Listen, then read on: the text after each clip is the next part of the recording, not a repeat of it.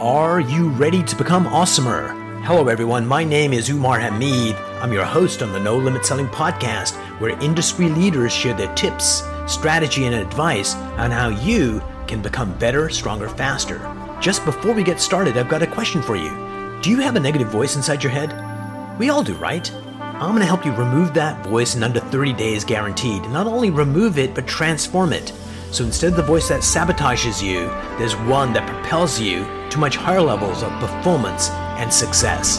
There's a link in the show notes. Click on it to find out more. All right, let's get started. Hello, everyone. Welcome to another episode of the No Limit Selling podcast. And today we have the fabulous Miradante. Did I pronounce it right? You forgot the C's, but you got it. You still got it closer than 95% of the people. So that's great. Brilliant. So pronounce it like it's meant to be said. Mercadante. Mercadante. Love it. We had a great interview about a week or two ago, and we were talking about mindset. I was on your show, and today you're honoring us with your presence. And let me tell you what breaks my heart, and then let's go into the subject, is when you see somebody in your life, dear listeners, dear viewers, you know who I'm talking about in your life, someone that has such amazing potential to be happier, more successful, more at peace, and they just can't see it themselves because something has them stuck, and it can be a lifelong journey to get unstuck. Or we can talk to Kurt, and Kurt's going to show us how to get unstuck really, really quickly. Thoughts on that, Kurt? Yeah, no, I agree. It's and like working with clients sometimes, and I'm a very empathic person, it gets so difficult to watch somebody self-sabotage. And one of the things that they think is, and it kind of reinforces it, I like to think of it as a circle. So the equation, it's not really an equation, I don't know what you would call it, that I share with my clients is that your beliefs fuel your thoughts, which fuel your actions, which fuel your results. Gospel. Yeah, right. But a lot of people and most personal development gurus start with the actions. And you brought up mindset. And when they think mindset, it's just thoughts and actions, thoughts and actions. And I like to say, well, that's like getting up and rearranging the deck chairs in the Titanic, but you don't go below deck to say, oh my gosh, I'm taking on water. But you get up day after day after day, and these hustle and grind, I call them the hustle and grind pornographers, convince you, no, just get up and work harder. So you're sweating and you're tired and you're saying, I'm doing these actions, and you're rearranging the deck chairs. And someone suggests, well, what? It appears that the boat's getting a little lower every day. No, it's fine. They said to do this. So you focus on the actions and thoughts. Whereas if you went down a little bit earlier and plugged a leak, you wouldn't get to the point where one day you get out to rearrange the deck chairs and you find, well, I can't breathe because I'm underwater. And watching that happen to people, like you said, it's heartbreaking. And sometimes you try to help them. And sometimes the limiting beliefs have created this wall that's right up against their face. So it prevents them from even taking action to clear and clean their limiting beliefs. And that's when it really gets frustrating. I'll add another layer of complexity to it, which is like there by default, but I'll verbalize it. So there's thoughts, feelings, actions. And when I'm talking to a large audience, sometimes I'll ask them, what comes first? And I'll ask you, Kurt, and dear listeners, what comes first? A happy thought that creates a happy feeling? Or did you feel happy and that generated happy thoughts? So what comes first, a thought or a feeling, do you think? I like to think of it as a thought, and then the feeling can, what do you call it? It adds an emotional charge to the thought. Yeah. Which can reinforce the crap. Both. Yeah. And so when I ask an audience, typically I get about 50-50. They think a thought comes first or a feeling comes first, but it really doesn't make a difference, because if there is a separation, it's a tenth of a millisecond. They're like almost embedded together, and they lead to the behaviors that we do. And so the only problem is those thoughts and feelings are not the cause. It appears that they're the symptoms of the underlying belief. And if you had a belief that, I can do anything, and something happens where something fails, the feeling could be inspiration, or the thought could be, I got this, and you just move forward. And if you have a different belief, it's like the world is over. Why bother trying? And so we just are aware of mainly the thoughts. and sometimes the emotions, sometimes we're closed off from our bodies. And do you agree that many people are closed off from their bodies and their emotions? Do you think that's true? Absolutely. I like to think of the emotions as kind of your emergency alert system, Yes. but especially with men, although a lot of like, direct, hard charging women as well. But as men, we're conditioned to, people share the meme, F your feelings, Yeah. And it's the John Wayne type. And I say, okay, John Wayne, great actor, good movies. Okay, so you want to be the strong silent type. You realize that John Wayne was a serial philanderer who had cancer in a number of instances, was a raging alcoholic, and died in pain. So is that what you want? Now, I'm not saying his putting emotions down were the cause of that, but if you had to pick some symptoms that were the result of that, that's what it is. And when you hide your emotions and don't pay attention to them, that causes you to not want to go below deck to find out if you're taking on water. And it's like a blockage in your arteries. There's a blockage and you ignore it. So you keep eating whatever. And the blockage gets bigger and bigger and bigger. And you say, well, I can just eat whatever I want. All those gluten-free people are weak, right? Losers. Yeah. And you keep eating that stuff. Well, what happens is the blockage gets big enough that at some point, the decision is going to be made for you that now you need to the hospital if you're lucky. Exactly. There's a blow up of energy, which is what a heart attack is, right? And when you do that with your emotions and you just bury them, then you don't go below deck. And the interesting thing is once, the beliefs fuel the thoughts, fuel the actions, and the emotions kind of reinforce that. But once you get started and you prime that process, I like to think it then turns into a circle. So the beliefs fuel the thoughts, but then you have emotions and you have this negative self-talk, you marinate in the BS, and then it reinforces the beliefs. So it once you get it going, it's this endless vortex of death. And the same Yes. thing is true when it's like you're like freaking fabulous and it's like I can do anything and I feel this amazing motivation and I do really well and it succeeds and it starts this vortex of this momentum. The flywheel spins of opportunity and motivation and passion, and then you can have like all kinds of shit come in your life and it doesn't make a difference. It's like, hey man, and so, yeah, it could be a brake system that stalls you or a flywheel that keeps you going no matter what happens. Yep, absolutely. And same mechanism, different focus. Yeah, and if like let's say you have a limiting belief. So I have a client, and it's very clear. Most of these or all of them are in your subconscious, which is the 95% of you that's below the surface. You just see the iceberg, and we focus. Yeah. The conscious is why gyms are full January 1st. The subconscious is why they're empty by January 15th. Yeah. And so let's say you have an underlying limiting belief of worthiness. Yeah. I'm not worthy. I'm not good enough. Okay, great. And you're focused only on the actions. Okay, well, Jocko Willink says I got to get up at 4 and I'm going to be successful. And Robin Sharma says 5 a.m. club, I'm going to be successful. And Grant Cardone says send 72 more tweets per day. And you do all that, but you haven't cleared the beliefs. And let's say you hit a roadblock.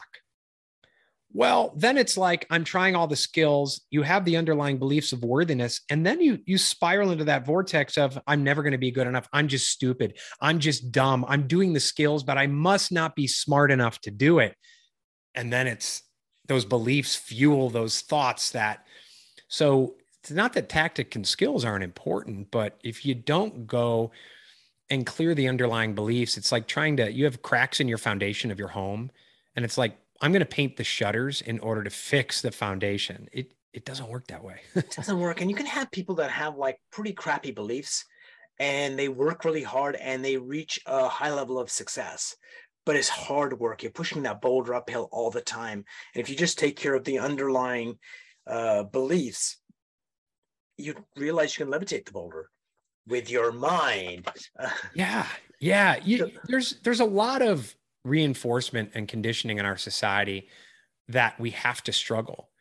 And it's so even like this discussion now, people are like, it's like compare it to, well, okay, if you're a right-handed pitcher in baseball, you can teach yourself to throw and you can practice like heck for years to throw pretty well with your left arm. It's still going to take more energy. It's probably not going to be as good. There's some people who listen to that and say, but my gosh, I'm going to work hard enough to do it. It's like, well, there's a difference between being prepared to face adversity. So if you break your arm or it gets cut off, learn to use your left arm. There's a difference between that and seeking it out. And I Yeah. think a lot of people subconsciously think they have to struggle. And so that's why they self-sabotage, because they have those underlying beliefs. My dad was an immigrant and he came from Italy and he worked hard. It's like, yeah, he did that so you wouldn't have to. You don't have to do what he did, but we don't even know we're doing it. It's in the back. It's in our subconscious. It's buried. And that's the reason God invented spouses. So when you're screwing up, your wife will tell you, wait a minute, Umar, you're not as funny as you think you are. Yeah. The other part I like about the body is if you're paying attention to your body, it's really hard for me to focus on you at the level I want. So the only time I really do that is when I am in a therapeutic session. Then I'm like, you are my universe. But now we're just kind of chit-chatting, my mind's thinking about, where we're going. But if you're in tune with your body, you can pick up vibes from people. And sometimes I'm working with a client and I get this sense of, I'm feeling anxiety. And I go, is Kurt making me feel anxious? And the answer is like, no. Then whatever Kurt is talking about is making him feel anxious and I'm just picking it up. And so someday if I feel it over here at the upper chest, I might go, touch myself there and say, so Kurt, what's going on? And you know what happens? That person goes, yeah, I'm feeling a lot of anxiety and this is coming up. And had I not noticed, I wouldn't have mentioned it and they never would have revealed it. But by me basically geolocating it in my body, and your body is a sensitive instrument if you allow it to be.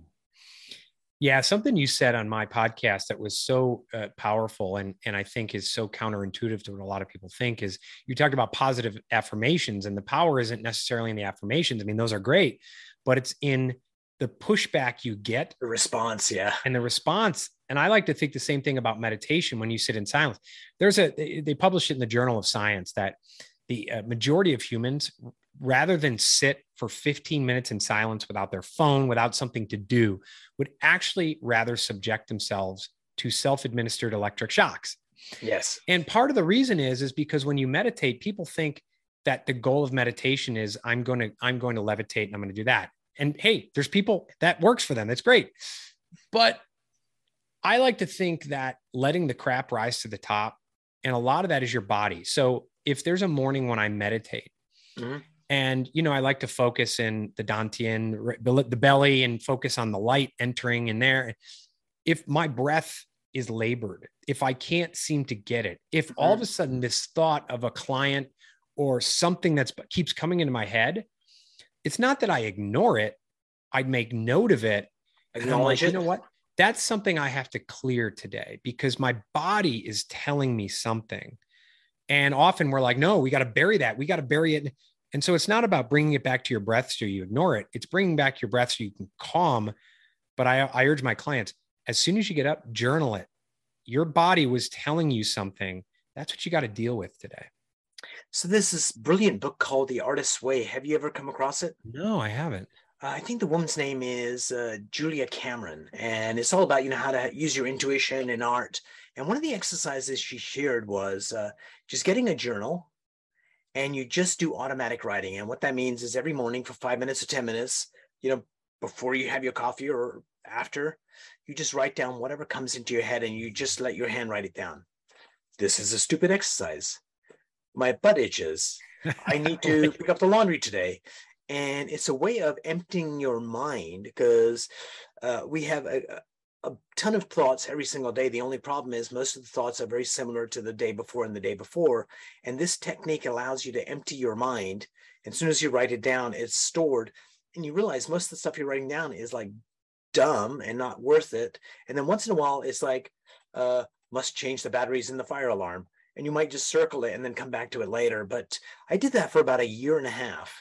And it was very zen, and it just kind of cleared your mind. So you've got mental space to be creative and think about things that need thinking about, as opposed to trying to do it in that free space between all the other thoughts that are happening in your mind.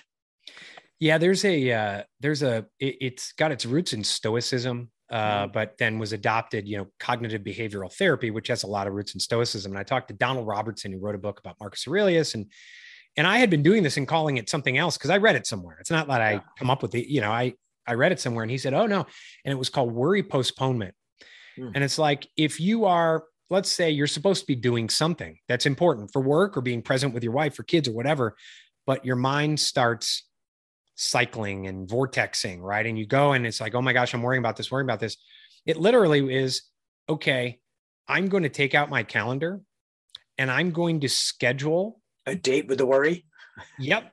And it's amazing that your mind is so powerful, but it's kind of dumb, right? Mm-hmm. It's like you've taken care of it.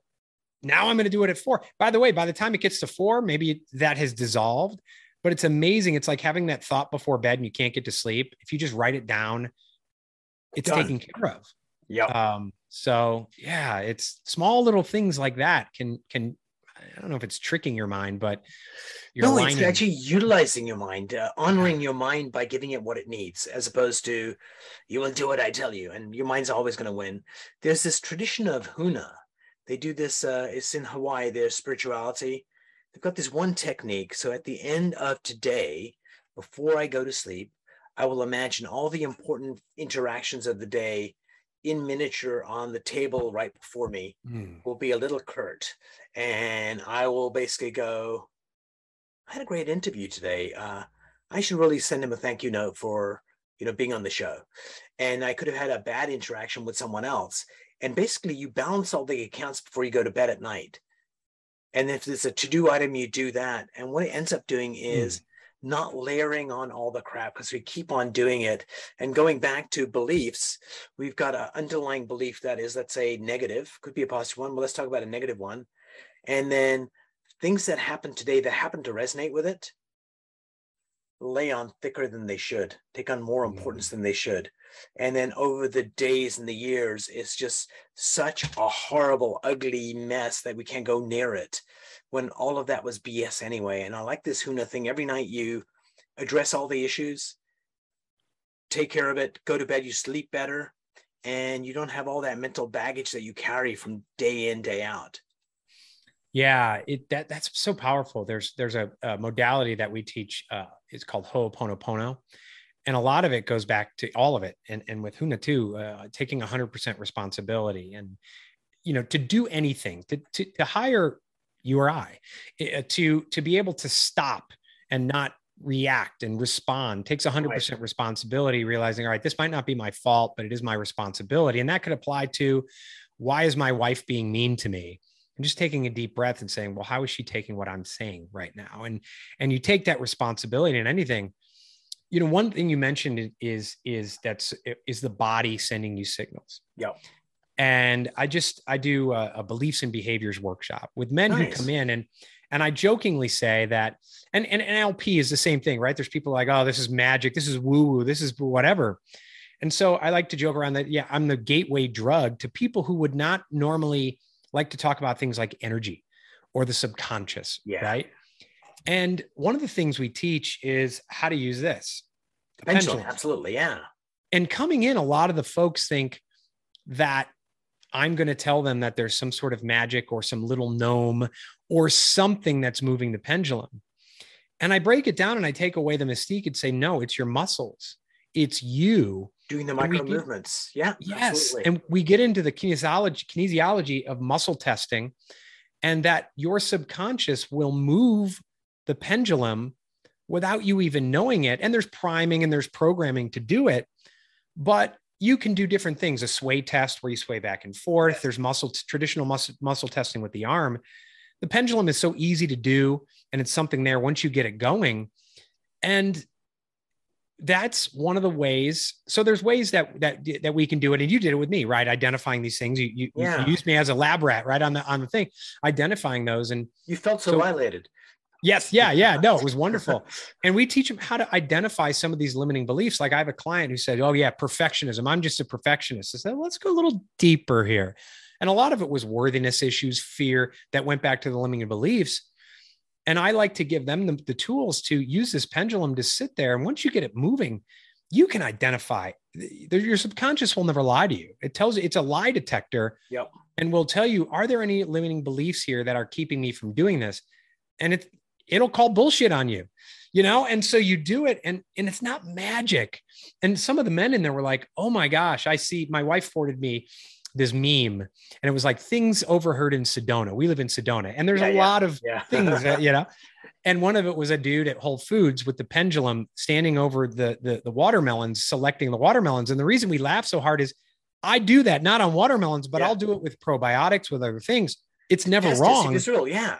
But it's not magic. It's me. The pendulum's just a tool. So let me challenge that for you. Yeah. Saw this thing that just kind of blew me away. It was bring a guy up and say, think of a thought that I admire Kurt. Of course, it's strong because I love the work that you're doing. And then Kurt is an asshole, and of course it goes weak that I'm telling a lie. Perfectly fine. Then he does this. He tells the person he brings up, and he says, I want you to face the wall. And there's an audience behind him. And he says, I want you to hold this tight. And he does. And then he says to the audience, when I go like this, send positive vibes to John. When I go like this, send nasty thoughts to John. He can't see what they're doing. He can't see what signal. And he's got his arm here. And he goes like this. He can't move the guy's arm. And then he goes like this, send nasty thoughts. And all of a sudden his arm goes totally weak. And it's like, oh, totally. Oh my God. Because it's not him. It's the audience sending the vibe. And that does feel like magic. Oh, yeah. It's, I think so. The way I like to explain it, and anyone could disagree or agree. I prefer it if everyone agrees. But there's your subconscious. Yes. And there's your conscious.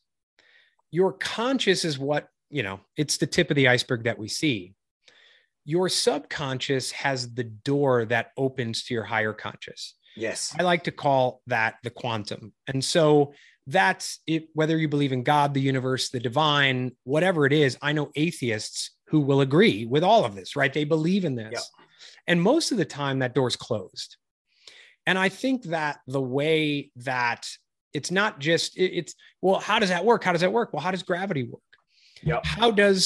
How am I talking to Umar? Are you still in Canada? I am. How am I talking? It's magic, right? My kid asked me maybe a year ago, how a cell phone works. And I'm like, well, it's easy. Well, I don't know. It goes into space and then comes back down. And so there's all these things that happen. The cell phone is a vessel for something that's coming in internally. If you take a firearm, there's no hate in the firearm. There's love or hate in the person using it, that it's a vessel. Yep. And so that energy certainly flows through. I just like to help demystify it for some folks, but then going beyond that, which is the energy is clearly flowing through you. And it's either just kind of trapped or you open the door to that quantum. Yeah. And when I do it and I clear and clean, and there's some modalities, once you identify it, we teach 3 modalities for other people to use. There's people, and I can do it where I clear and clean these things like that. And you did that with me in like 3 minutes, right? But for other people to give them the modalities, we teach tapping, emotional freedom technique, Ho'oponopono, Socratic questioning. And that's what that is all of it is moving energy around. And why I envision it, I actually ask, my subconscious has a name, it's Nicholas. Nice. I come Nicholas to open the door to the quantum. And when he does that, that's when the energy is aligned and flowing from the divine through me, through my conscious. I bring people there by the end of the workshop, but at the start of the workshop, if I went there, they'd get up and leave. But as we go through it, they're like, wow, this is working. And then I keep opening it up, and they're like, oh my gosh, you're absolutely right. There's a trapped blockage in its energy. What else could it be? Yeah. And the one thing I like about what you're doing is I always kind of tell this story. It's like, there are many ways to get to San Francisco. You could fly directly, you could fly to Houston, you could pogo stick, whatever you want. And so what we need to do as leaders is nobody gives a shit about what Kurt thinks. But Kurt really cares about the model of the world that the person is working with. How can I take my skills to match their model of the world so it's okay for them to go on that journey? And I think that's where sometimes our friends in the psychiatric community is like, this is the only way to do it. You will conform to this way. And so here's my superpower, if I have one. It's creating a really safe place that lets the person that's before me go and explore what's happening. And then I kind of align with their model of the world and use whatever technique suits them. And so, yeah, I think if we can attend to the people before us, it's such a gift to do, because so few people do it for them.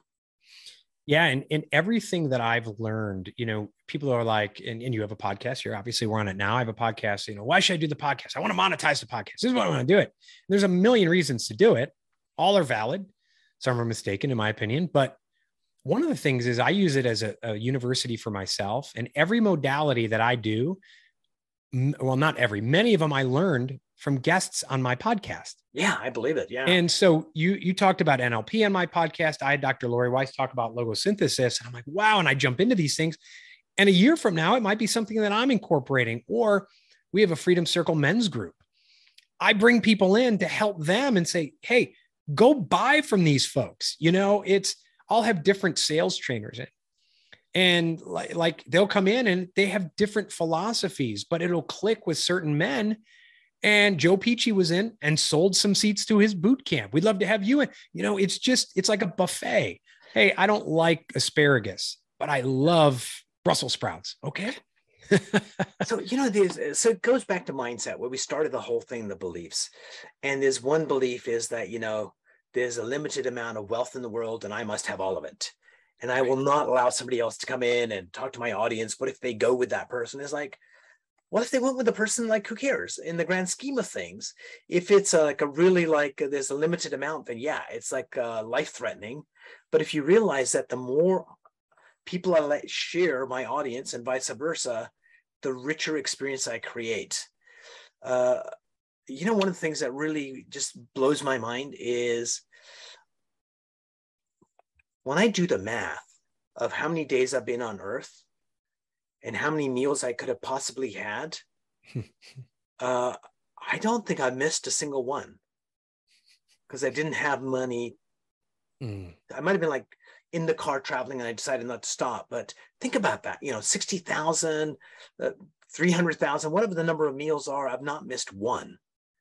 And I have such a blessed life.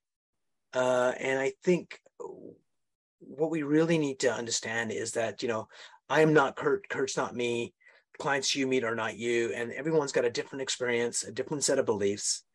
But if you can connect with a humanity heart to heart, magic happens, no matter who that person is, whether it's like the world's first trillionaire or somebody that's just panhandling. I met this guy, he was saying, he never ever gives money to a panhandler unless he finds out who they are, what the name is, and how they ended up there. And he models it for his kids that this is a human being. You can't just throw money at the problem and ignore it. And I just thought, that's a good belief system. It's like, how can I honor that human being? Yeah, it's wonderful. And so much of our belief system is opinions that have hardened into fact over time. Yeah. And so because of tribalism, because of other things, because of, people, pulpits, and peers, right? And politicians, you name it. And we had Randy Gage in my Freedom Circle yesterday. And I said, yeah, whether it's on the right or the left, watch a political debate, and somewhere there will be a competition amongst the politicians, no matter how rich they are, a competition to communicate how poor they actually are. Well, you're rich. No. But I was born a poor man in a farm. It's a competition. And then you're sitting there watching that. And it's like, poverty's a virtue. Poverty's a virtue. And then that gets reinforced and people misinterpret. I have a lot of folks who come in and they don't even want to do meditation because they think it goes against Christianity or Catholicism and all that. Yeah. And so they'll come in and they'll say, well, money's the root of all evil. I said, well, the actual thing, the actual piece says the root of money, but that's after all these translations. But let me ask you this. A guy came I said this in the workshop because we had a number of people in there who were Christian. And I said, okay. I said, so do you remember when Jesus was there and the dude came to him and said, hey, I did all these things, but what do I have to do to get into heaven? What does he say? And Jesus says, sell all your things, do this and follow me. And the guy walks away. I says, okay, so poverty is a virtue, right? That's what they communicate. They said, yeah. I said, I'd like you to write down or take a guess.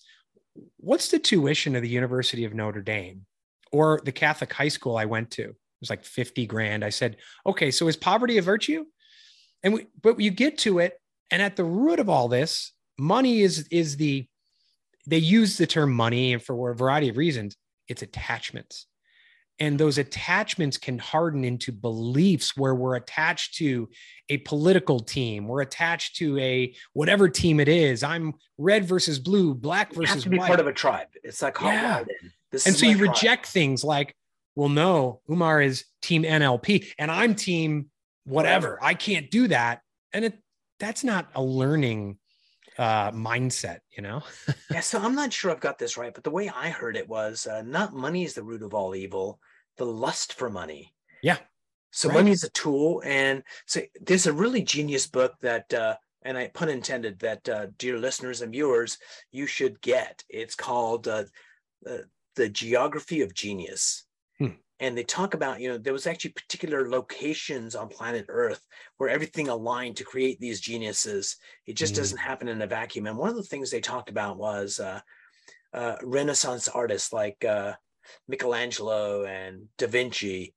And the reason that happened was the church, really, they wanted the power, and the rich have political power. So it's like rich people are bad and they're going to go to hell. And then they wanted some of the money, and they said, what we'll do is, there was a renaissance in art in these art schools where Michelangelo and all these people learned, is that you're going to go to hell for a lifetime and burn, or you're going to go to heaven if you're poor and good. But they created something called purgatory for this specific reason, that if you're rich and you buy some art for the church, you'll have 1,000,000 years in purgatory. You won't be in heaven, but you won't be burning. And so they basically created this rich versus us to maintain power. And money is not good nor evil. It's, how man makes it so. And I'm kind of misquoting because I stole somebody else's quote, but that's the essence of it, right? Yeah, it's the attachment to things, material goods. And people are surprised when I say, okay, when you say the love of money is the root of all evil, they're just talking about rich people, right? Greedy rich people. Yeah. It's like, okay, well, what about the dude who's middle class or makes 150 grand a year, 100 grand a year? I don't even know where, given inflation, everything, I don't even know where those lines are, right? But he's miserable. He's stressed and angry when he comes home.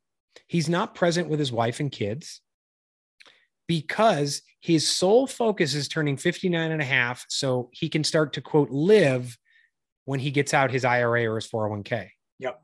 Well, what about that? Isn't that the love of money as well? And it doesn't matter if you're rich or poor. It's if you are so attached to something that you allow it to live rent-free in your mind and the tail wags the dog, then you are a slave of that. Now, they use money as the example. And I think, to your point, guilt can be a great motivator to live a life that's just toxic and corrosive, or to do something that someone else wants you to do. Right. There's a lot of personal development gurus that do this. They make you feel guilty and weak. Why? Just pay me more money and I'll motivate you. But I also jokingly say, in certain religions, if a speech is given against money, get ready because someone's about to pass the hat. Right. And once you detach from that and you're able to, and this is true for anything, once you can say, I'm not going to take a side, I'm just going to look at this and question. Now, there's people who are going to call you all sorts of names. You're a conspiracy theorist, all this, because you're violating their beliefs. But you look back and say, well, wait a second. Why are they doing this? Is this true? Which is at the heart of Socratic questioning. Is this true? And then you start BS detecting it. Is this a fact or an opinion? And then you just keep peeling the onion back and forth. It's like, oh, wait, it's not true. That was an opinion that became a belief, hardened into, So yeah, I got to get that book though. What is it called? The Geography of Genius. I gotta look that up. Absolutely. So what's kind of interesting is just, from the Talmud, there's this one quote that I love that I use a lot.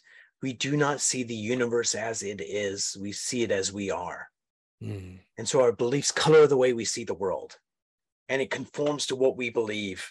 And if it doesn't conform, then it's bad and it's horrible. And so I think at the end of the day, the journey really is within to figure out who you are. And so, Kurt, help me figure this out. I'm going to articulate what I'm working on these days.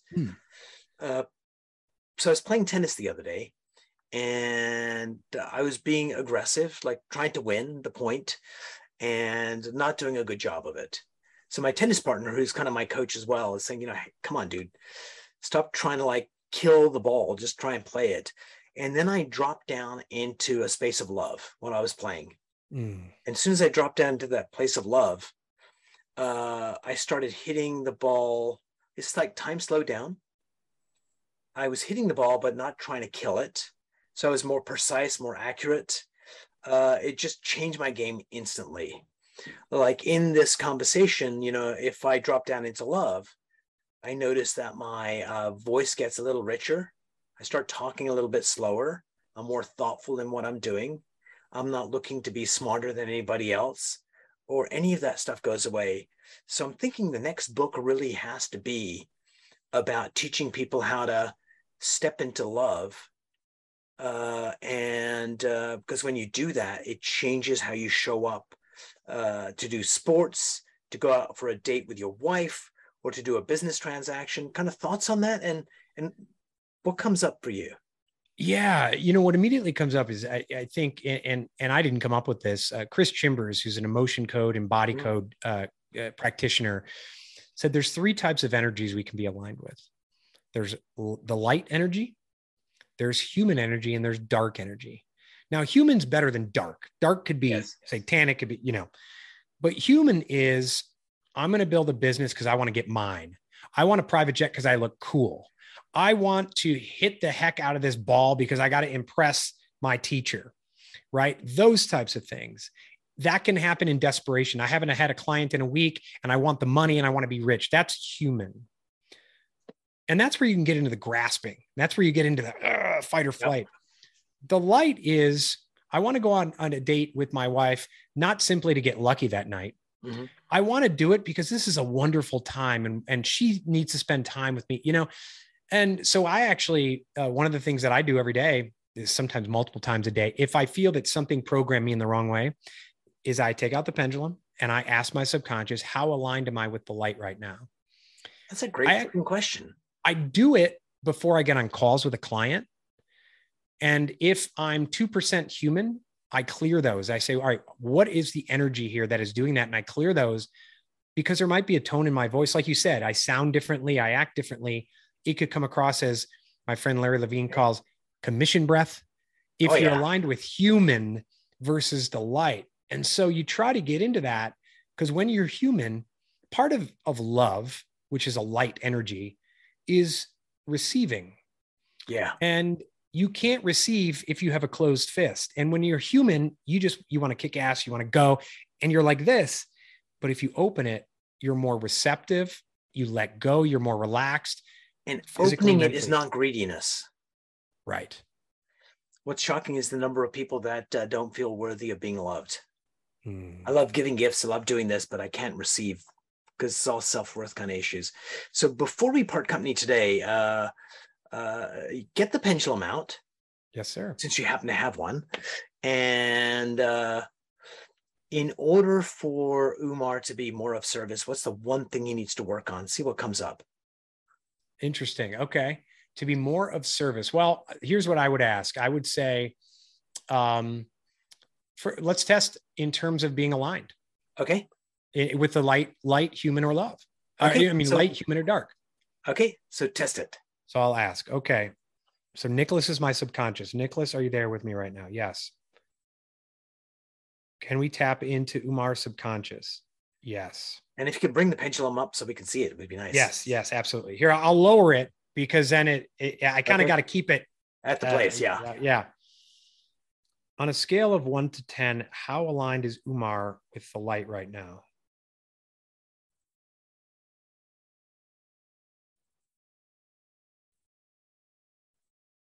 Well, the good news is you're 10 of 10. So you're fully aligned with the light. And if it wasn't, back and forth is a yes. That's the truth. If it came at 8, we would ask how much human. Right. I would say 2. And then we'd go in and say, okay, are there any trapped energies that are causing Umar to be aligned with human? And then we would go and we have a whole list of them and we would identify them and you just go down the list. And so are you using the emotion code or something else? It depends if I'm working with limiting beliefs or more of a back pain or light energy, things like that. I have a list that I've tested that I teach on limiting beliefs, and there's 6 categories and 10 to 15 limiting you're gonna have beliefs. to share that with me. That'll be like brilliant. Absolutely. Yeah, I will. And then, or sometimes I go to the emotion code chart and test it, and it's something in your lung and kidneys or something. So pause right there. Yeah. Ladies and gentlemen. So he's got intellectual property, Kurt. And I asked him, will you share that with me? And it's not like, should I? It was like an instant, sure, that'd be great. And I think that's where we all need to be, is in this place of openness and abundance and sharing and being of service. Because the one tip I'll give you, if you're feeling down today or depressed, there's a really simple way to relieve that. Drinking. No, not drinking. The way to do that is just help another human being. Yeah. Help another human being. It's a gift for them, and it's a bigger gift for you. You came on my podcast and you did a 4-minute clearing with me on a fear that I had. And you gave that away. And there's a movie from the 90s called Blue Chips. It's with Nick Nolte and like Shaquille O'Neal, and he recruits them and everything. And it's the end of the thing. It's before the big game. And before the game, he gives this motivational talk. And one of the things he says is, I'll never forget it. The other side can know what we're going to do. They can know our game plan. And he said, hell, I'll walk across the court right now and give them the game plan. But it's not the game plan. It's how you execute. And if you or I are giving and we tell people, here's what I do, here's how it happens. If it's right and they want help doing it, then they're going to come to us. But again, it's that giving and receiving that creates the cycle of prosperity. Absolutely. Kurt, thank you so much for being on the show. It was a delightful conversation, and 45 minutes went by like that. Before we part company, what brings joy and happiness to your life? You know what brings joy and happiness to my life is my wife and kids. Nice. And even little things. When my wife goes out and she says, hey, I was out and I got you a sparkling water. When my 11-year-old in the morning gets up and cuddles with me on the couch, not because I asked him to, just because he does. It's that type of stuff that anything else could happen. A comet could hit tomorrow. And that's what makes me happy. So I'm going to ask the next question, but before that, I want to share my niece is 14. And so I've been teaching her how to cook. I'm not that great at cook. There's certain dishes I'm like freaking awesome at. And so her and I were going to cook for the family. And so I took her out to the grocery store, and actually she took her money and purchased all the groceries. So the thing we were going to cook that evening came from her. And it was just like such a beautiful, loving thing to do for her family. And so I took a picture of it to commemorate, like, this is what love is. This is what generosity is. Second question, what's a tip you'd like to share with people that would allow them to be happier, more fulfilled, sexier, sleep better? Like, what's the one thing you'd like to share? When something happens and you start spinning out of control and you're anxious and your fight or flight gets up, and it could be somebody triggering you or something on social media, or you don't even know what's triggering you, do 3 quick things. 1, stop. It's like your parents used to say, stop, count to 10. Stop what you're doing. Number 2 is retreat. If you're sitting on your couch, spinning out of control, feeling bad for yourself, get away from whatever energy field you're sitting in. Go to a different room, go outside, whatever it is. I tell people, pull the car over. I have a guy who goes into the bathroom at work, gets away from his cubicle, sits on the toilet, doesn't go to the bathroom, just sits there. And number 3 is change your energy state. It could be breathing. It could be a Wim Hof. It could be a slow breathing. If you're out for a walk, sprint, something to knock your energy around. And then you could do EFT, Ho'oponopono, those things.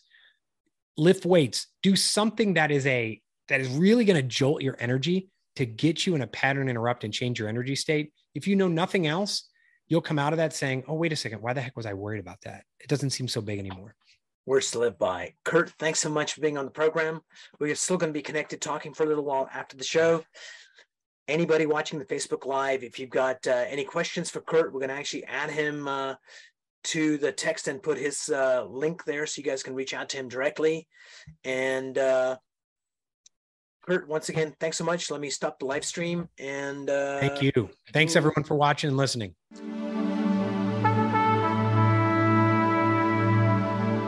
If you enjoyed this episode, please go to iTunes and leave a 5-star rating. And if you're looking for more tools, go to my website at NoLimitSelling.com. I've got a free mind training course there that's going to teach you some insights from the world of neuro-linguistic programming, and that is the fastest way to get better results.